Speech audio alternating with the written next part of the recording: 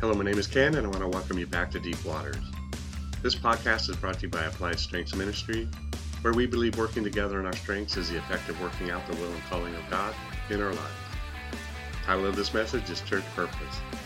This is Series 2, Episode 5 of 28. So hopefully we are starting our listening being totally lit up for the things of God. May your expectations rise to the level of Jesus' expectations for you and your life. As we seek to mature and increase our appetite for the things of God, one of the revelations that the body needs is that we are in a battle. You were enlisted, born again, into a battle when you became a Christian. The evangelist is like a supernatural recruiter drawing people into the family of God. Philippians 2:25. Yet I considered it necessary to send you to Epaphroditus, my brother, fellow worker, and fellow soldier, but your messenger and the one who ministered to my need. 2 Timothy 2:3-4.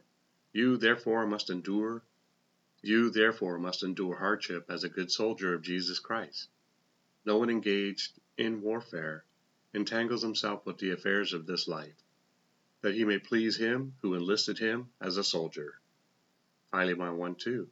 To the beloved Aphia, Archippus, our fellow soldier, and to the church in your house. Do you hear the language? Soldier, soldier, soldier. 1 Peter 2:11. Beloved, I beg you as sojourners and pilgrims, abstain from fleshly lusts which war against the soul. Now we're talking about war. Romans 7:23. But I see another law in my members, warring against the law of my mind, and bringing me into captivity to the law of sin which is in my members. Revelation 11:7. When they finish their testimony, the beast that ascends out of the bottomless pit will make war against them, overcome them, and kill them. Revelation 19:19. And I saw the beast, the kings of the earth, and their armies gathered together to make war against him who sat on the horse and against his army. James 4:1. Where do wars and fights come from among you? Do they not come from your desire for pleasure, that war is in your members? Does this sound like religion? Let's soldier on. 2 Corinthians 10:3-5. For though we walk in the flesh, we do not war according to the flesh. For the weapons of our warfare are not carnal, but mighty in God for pulling down strongholds, casting down arguments and every high thing that exalts itself against the knowledge of God, bringing every thought into captivity to the obedience of Christ. Crikey, the bloody battle is in your head, too. It's how you think, what you think, who you think about, why you think, and where and when you think. Win the brain battle. You win the key to the neuronic city. Ephesians 6:10-17. Finally, my brethren, be strong in the Lord and in the power of his might. Put on the whole armor of God, that you may be able to stand against the wiles of the devil.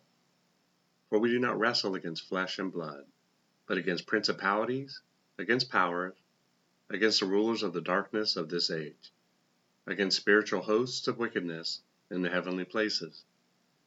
Therefore take up the whole armor of God, that you may be able to withstand an evil day, and having done all, to stand. Stand therefore, having girded your waist with truth, having put on the breastplate of righteousness, and having shod your feet with the preparation of the gospel of peace. Above all, taking the shield of faith, with which you will be able to quench all the fiery darts of the wicked one, and take the helmet of salvation, and the sword of the Spirit, which is the Word of God. This is why I teach you on reading your Word. You need ammo for this war. You have weapons you need to know how to use. This is why making disciples that remain is so important. This is why it is mandatory for the fivefold ministry to equip the saints for the work of ministry. We have joined a war, not a barbecue. That doesn't mean we can't have barbecues. Some of you would say, I never wanted to be enlisted into a military force. You are a lover, not a fighter. First off, love is manifested in serving. And if you want to go higher than that, we could say that love is manifested in the righteous death of a righteous one. Unless a seed falls to the ground, it cannot bear fruit. We know this by our own experience, which is that we cannot plant green seeds. They must die. We must die to our own way of thinking. Shift from democracy to kingdom thinking. We are not all going to be raptured into a better democracy, but a magnificent and glorious kingdom. I have a question for you that you may never have thought to ask, and that is, where did this concept of military come from? Did not God create everything, including your creative thoughts? Whatever we think of, it is only new to us, but not to God. All governmental systems are types and shadows of the kingdom of God, not the full manifestation of God, as we are so inclined to be lazy and in a constant state of flux and infighting, but a manifestation nonetheless. Isaiah 9, 6, 7. For unto us a child is born, unto us a son is given, and the government will be upon his shoulder, and his name will be called Wonderful, Counselor, Mighty God, Everlasting Father, Prince of Peace.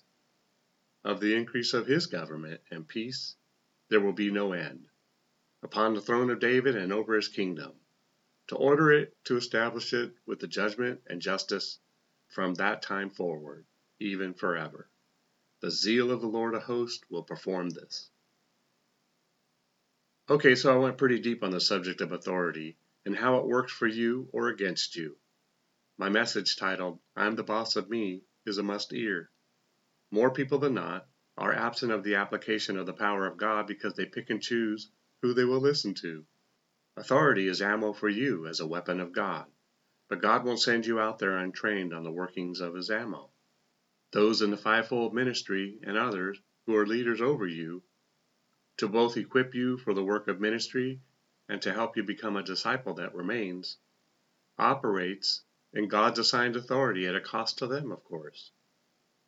Hebrews 13:7. Remember those who rule over you, who have spoken the word of God to you, whose faith follows, considering the outcome of their conduct. This doesn't look like, hey, I remember that guy. I didn't listen to a word he said. What it is saying is apparently the author of Hebrews thought the same thing that I did when I read his remember those who rule over you comment, and therefore wrote another verse. Hebrews 13:17. Obey those who rule over you, and be submissive, for they watch out for your souls, as those who must give an account.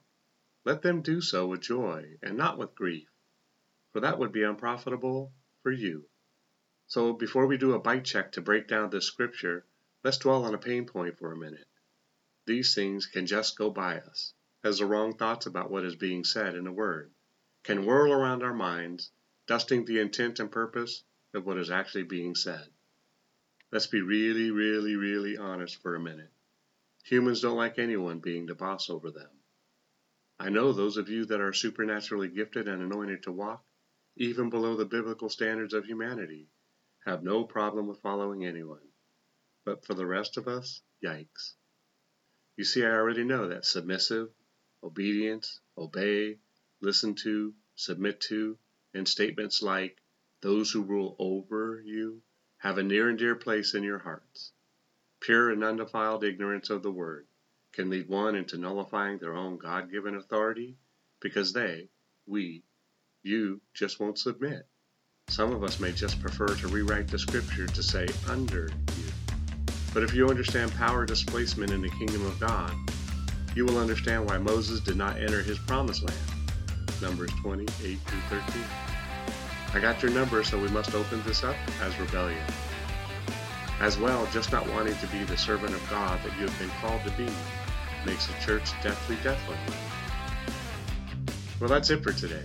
In the next episode, we will get into the scriptures right away to support what I have stated in this last episode. Remember, it's not what you find wrong or disagree with regarding these messages, but what you can take away from it. Together we can do more to impact the kingdom than if we work alone. Let's flip the script and kill, steal, and destroy the works of the enemy, and create space for the light of lights to shine through in the people's lives. Plant a seed and click on the like and subscribe button. Let's build this ministry together. Thanks, and see you next time in deep waters.